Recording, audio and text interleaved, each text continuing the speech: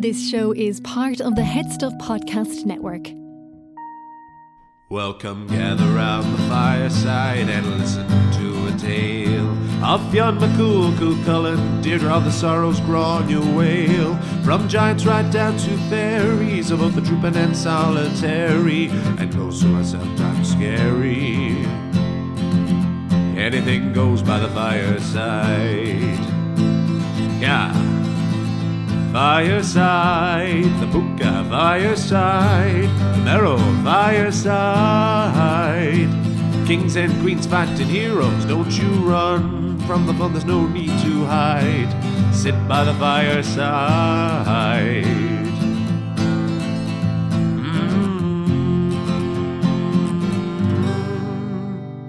Fireside.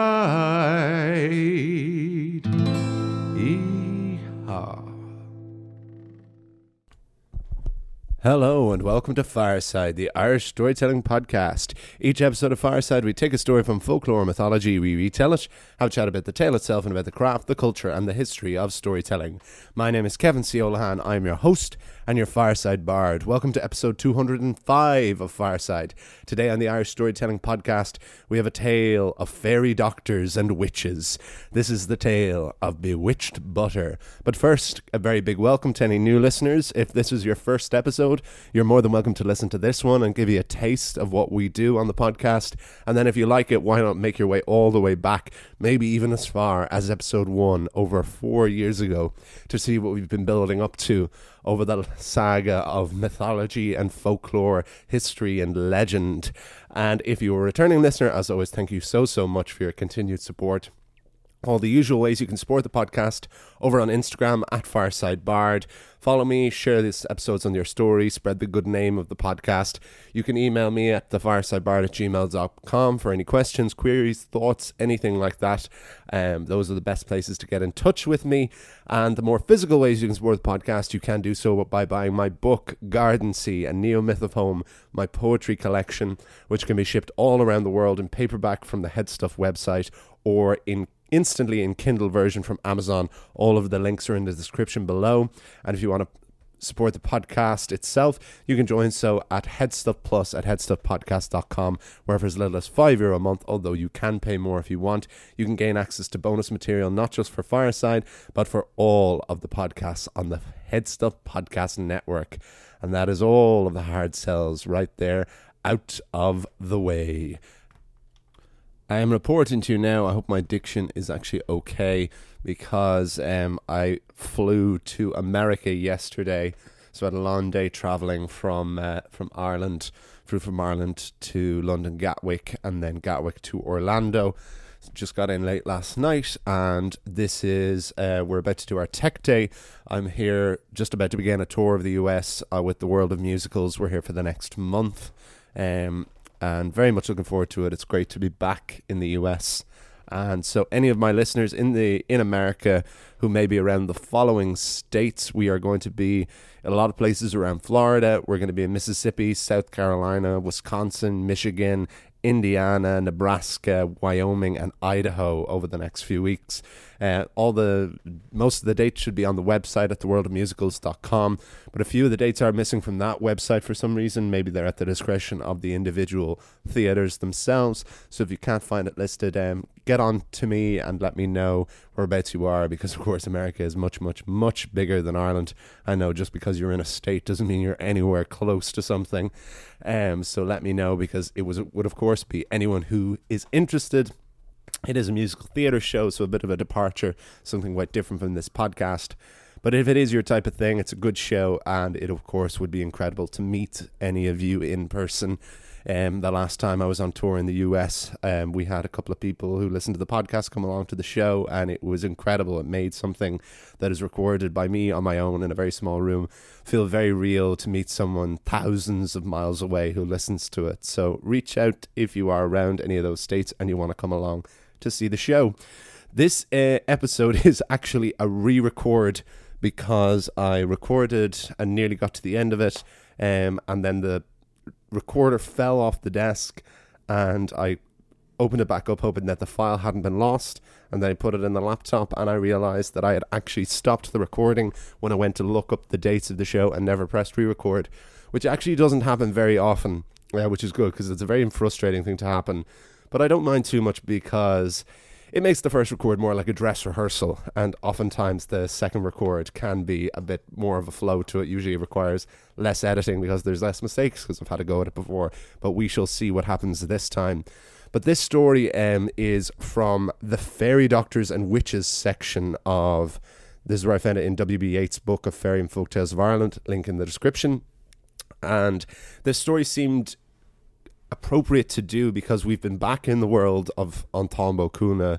We've been doing other cattle raid stories, and we've been talking a lot recently about the importance and the power that cattle have. So when I was looking at folk tales, and I found this one, this seemed to operate in the very much that vein and that world, but in a very different kind of Ireland, a time long after these gods and heroes of mythology, and in the time of immense poverty and hardship for a huge amount of Irish Catholics. But also, that's the greatest thing about the folk tales, is that the myths are about these grand, large, heroic characters and gods. The folk tales are always about real people, and they're rooted in very much real places, and that's why I love doing both types of tale, to see both sides and see the strengths of each type of story. So it particularly seemed like a good comparison to some of the myths that we've been doing at the moment.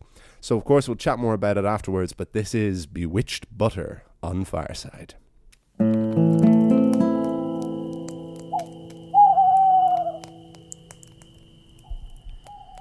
Bewitched Butter.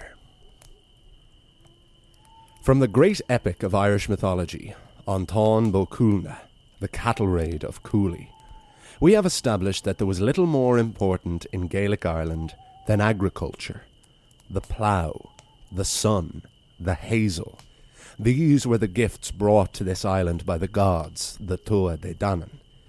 It was Brez, the deposed king of the gods, who led the dreaded Fomorians in war against his own mother's people. A war Brez, the Fomorians, and their king, Baelor of the Evil Eye, would lose, when Lula Vada, Lou of the Long Arm, the Ildonach, the master of all arts, led the Tua de Danann at the second great battle of Moytura, and defeated Brez and his enemy horde. While many Fomor were killed in the battle, Brez himself was spared, and in return taught his own people the arts of the crop, of the harvest, of agriculture. And that art and importance of agriculture has never left the island of Ireland. Livestock, most importantly cattle, became the very real sign of power. Wrongdoings were punishable by the price of cows. Wedding dowries were paid in heifers. And of course, the greatest and bloodiest war on this island was fought over a bull.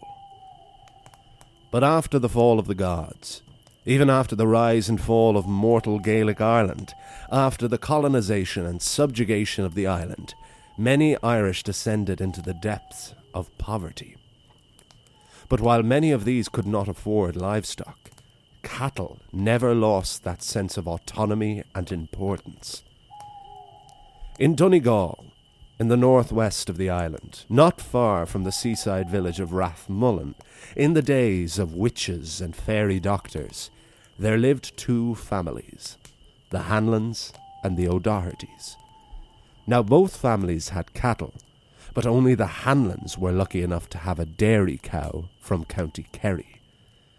A Kerry dairy cow was one of the most valuable cows one could have, because they would always give the finest milk, which could be churned into the creamiest butter. So, of course, like Queen Maeve's jealousy of her husband Allil's great white-horned bull, the O'Dohertys were very envious of the Hanlons' Kerry cow. One night, far too late for a visitor to be calling, there was a knock on the Hanlons' door. The old Mrs. Hanlon was the only one at home, but she did not open the door, but called to the other side. "Who is it?" "It's Grace Doherty, Mrs. Hanlon," was the reply. Grace was the elder daughter of the O'Dohertys. It was said around that she was more admired than loved. She was strong-willed, ambitious, and alluring. But there was something about her that made people uneasy, like she couldn't be trusted. But why? No one could quite put their finger on. "It's very late, Grace," said Mrs. Hanlon, still not opening the door. "What can I do for you?" "I was just wondering if you'd like me to milk your mweely cow." This was a word that came from whale, the Irish word for blunt or bald, meaning a cow with no horns. "Why would you want to milk our cow? Have you not cows of your own to milk?" "I do, but I just heard you weren't feeling very well, and I wanted to lend a hand until your strength came back to you." "I've strength enough for milking, thank you, Grace. Now go on. You'd better get home. It's not safe to be out this late.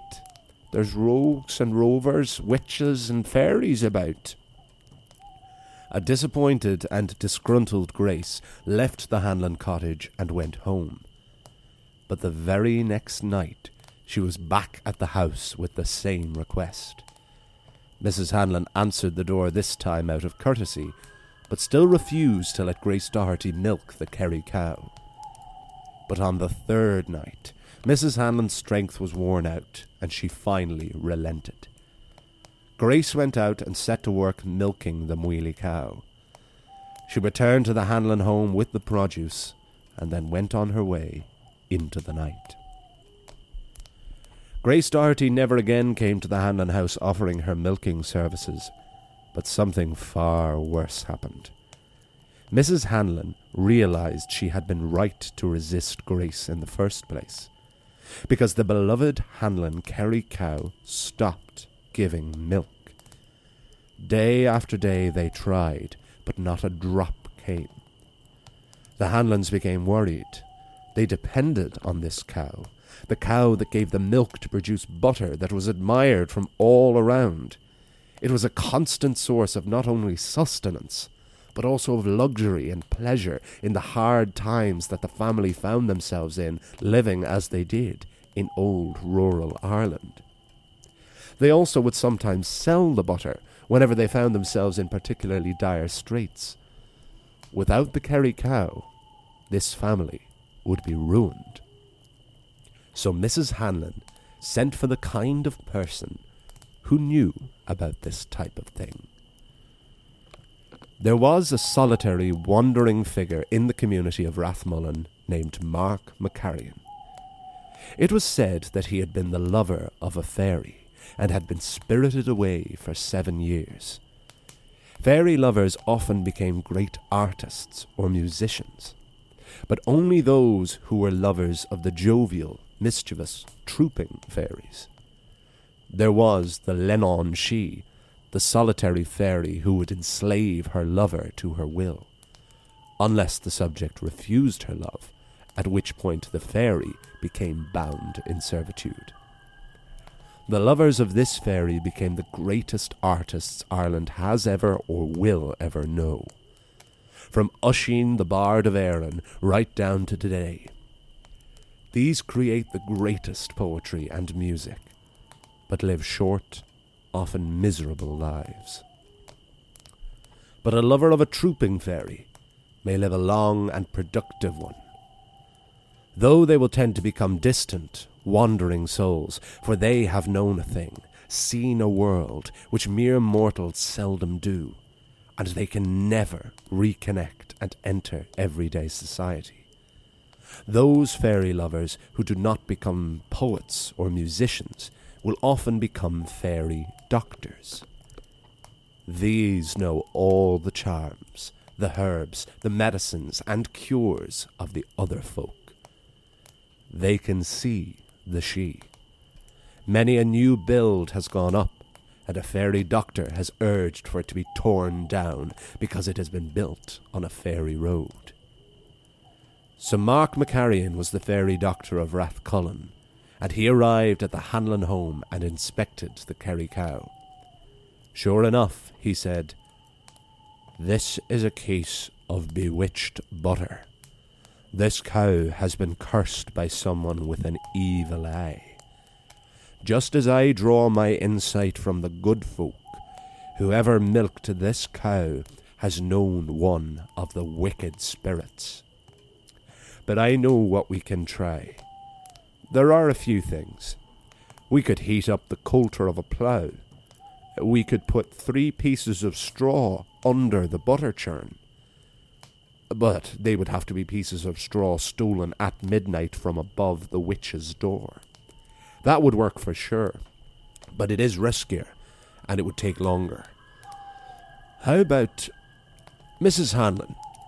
Will this cow even give a drop of milk? Even a half pint would do." "Aye, Mark, I'll try to get even that much from her," said Mrs. Hanlon. "Do it. Then lock the door and find yourself 9 unused pins. Pins that have not been used to fasten clothes. Then put them in a saucepan with the milk and bring them to the boil." Mrs. Hanlon set to work, and it took a long, patient sit on the stool by the business end of her Kerry cow. She calmed and comforted the beast, and urged for the blessings of the good people. Eventually, drop by drop, the Moily cow gave a half pint of milk. The liquid was poured into a saucepan, and 9 shiny new pins were dropped into the mix, and the pan was brought over the fire. Soon the milk began to bubble, and the pins began to simmer. As the colour of the thin bits of metal changed, the Hanlons heard the sound of footsteps approach the house. Fast footsteps, an all-out sprint. Then someone started banging on the door. Someone in distress, someone screaming. It was Grace Doherty. "Please, Mrs. Hanlon," she cried, "take those pins off the boil. I can feel 9 stabbing pains in my heart. Please make it stop, and I'll never come here again. I'll never try to milk your Kerry cow or any other cow, please." Mrs. Hanlon contemplated letting Grace Doherty stew in agony for a little while longer. But the fairy doctor, Mark McCarrion, encouraged mercy. The potion was brought off the fire, and the screaming outside ceased. Grace Doherty was never seen at the Hanlon house again, and the Kerry cow gave milk and butter and cheese forevermore. In fact, that one cow lived until the day the last of the Hanlons who lived in that house died. The fairy doctor had cured the touch of the evil spirits, and now the Hanlons had the blessings of the other folk. The end.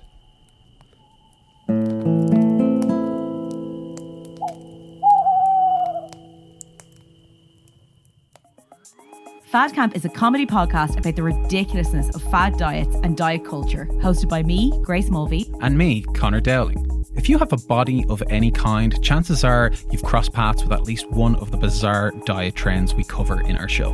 And between me and Connor, we have done nearly every fad diet there is. Juice cleansing, fasting, the potato diet. Which is actually a real diet, by the way, and we don't recommend it. So join us as we try to make sense of the madness that is diet culture. Find Fad Camp everywhere you get your podcasts, and make sure to follow us on Instagram and Twitter at Fad Camp Podcast. And that is the tale of Bewitched Butter on Fireside. And I hope you all enjoyed it. Bewitched Butter for the second time I've recorded today.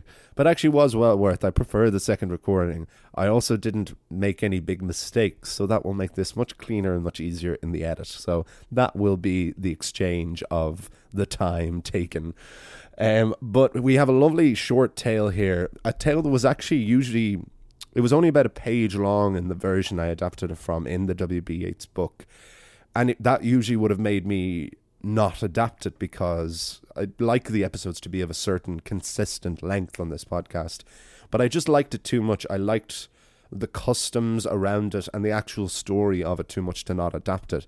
Because what then the shorter length also gave me permission to do was to flesh out the world of it, and it allowed me to give a bit more context to this world. So I of course got to talk about Irish mythology, about Queen Maeve and King Ailill that we've been talking about a lot recently, but also to remind people of Brez, who we haven't really met since the 4th episode of this podcast, way back in late 2018.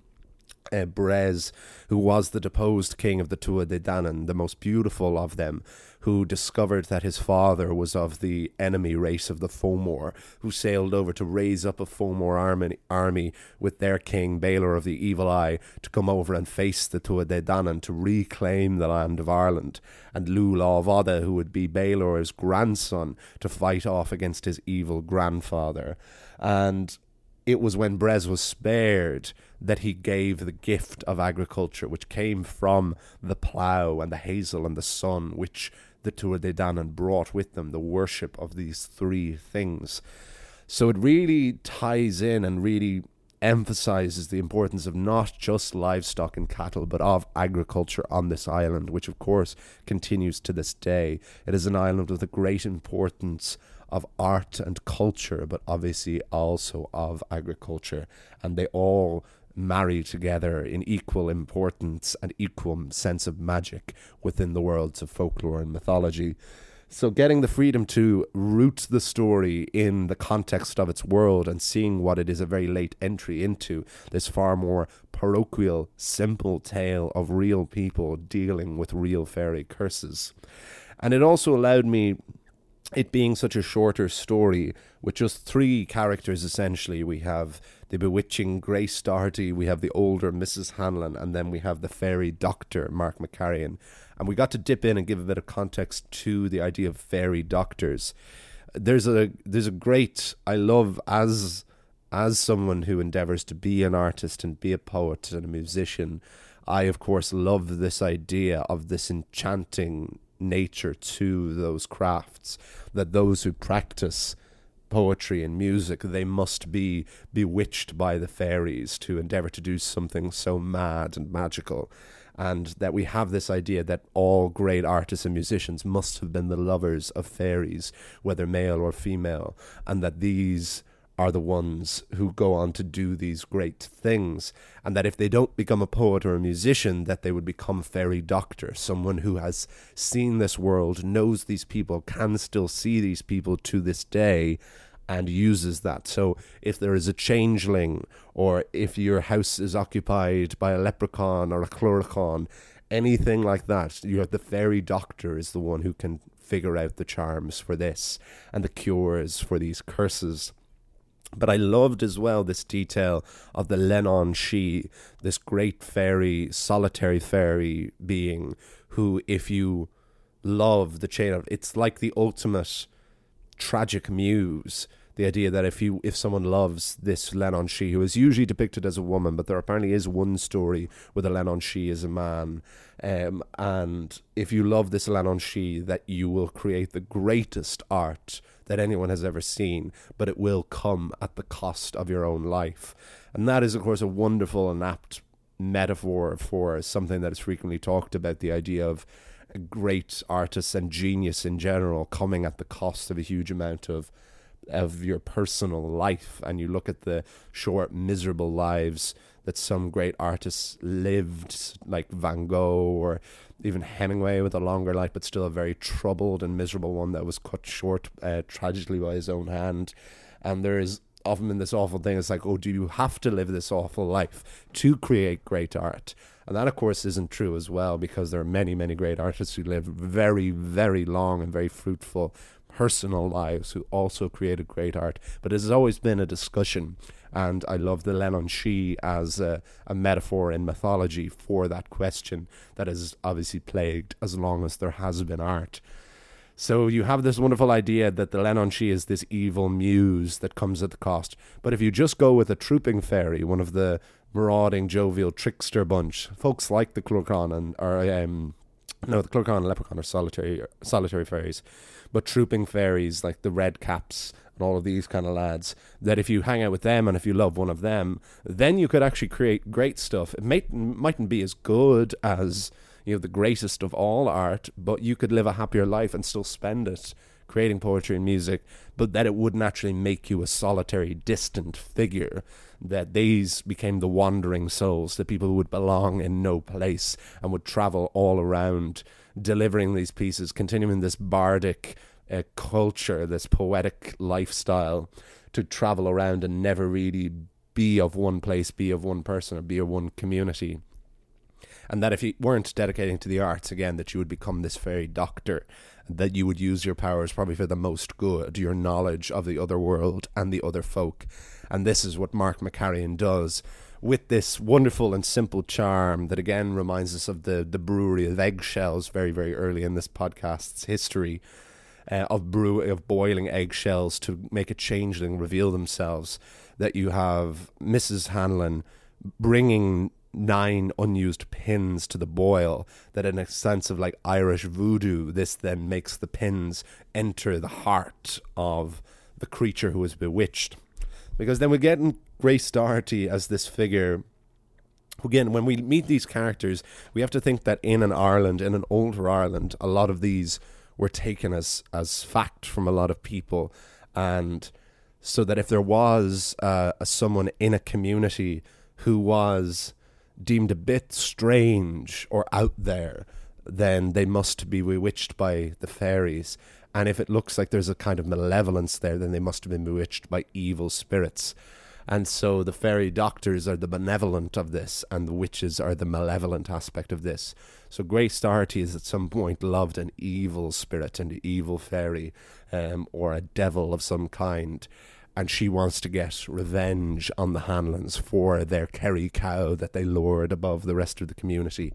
And this backfires on her when she is revealed by the fairy doctor. But you have to have this sense of empathy for her, because like mortals never really get a say in which of us is spirited away. It is usually entirely at the fairies' discrepancy or the spirits' discrepancy. So Grace Doherty would have had no more choice in being the lover of an evil spirit as Mark McCarrion would have had to be the lover of a benevolent one. And so they are each victims of a bewitching from magical people. And then each one got lucky and one got unlucky in what they were able to use their powers for. Of course, it could be said that being bewitched by an evil spirit couldn't mean that you couldn't use those powers for good, or being bewitched by a benevolent one couldn't mean you could use those added powers for evil. You could see a fairy doctor very easily using this knowledge for ill will. And my hope is, I certainly want to do another story. I hope to find a good story on Eleanor Shee and of other fairy lovers, because this is a subsection of fairy lore that I find very, very fascinating, and I think it would yield really, really good stories if they are there to be found. So of course, do let me know, any of you who may know any stories of fairy lovers from past or present. And I will wrap things up now here. I soon will be getting on the bus and heading off to Tech here in Florida. We're about 20 minutes outside the Villages, which is where our first show is. So again, yes, if anyone does want to come along to the show, please do get in touch with me, either on Instagram at FiresideBard or email me at thefiresidebard.com. A lot of the dates are on the website, theworldofmusicals.com, but if you type in like your state and the World of Musicals, you may be able to find where they are. I have all the dates anyway here in and the exact places. If anyone wants to know, please do reach out. It would of course be incredible to see. Next week, we will have one of our world tales. This will be in the vein of Rumpelstiltskin. So we did German folklore the last time, but we're going to do something completely different again. And the feeling is the next tale that I do will finally be 4 years in my great original love, which was Greek mythology. But what a world to enter, and what a world to dip a toe into and not just do everything.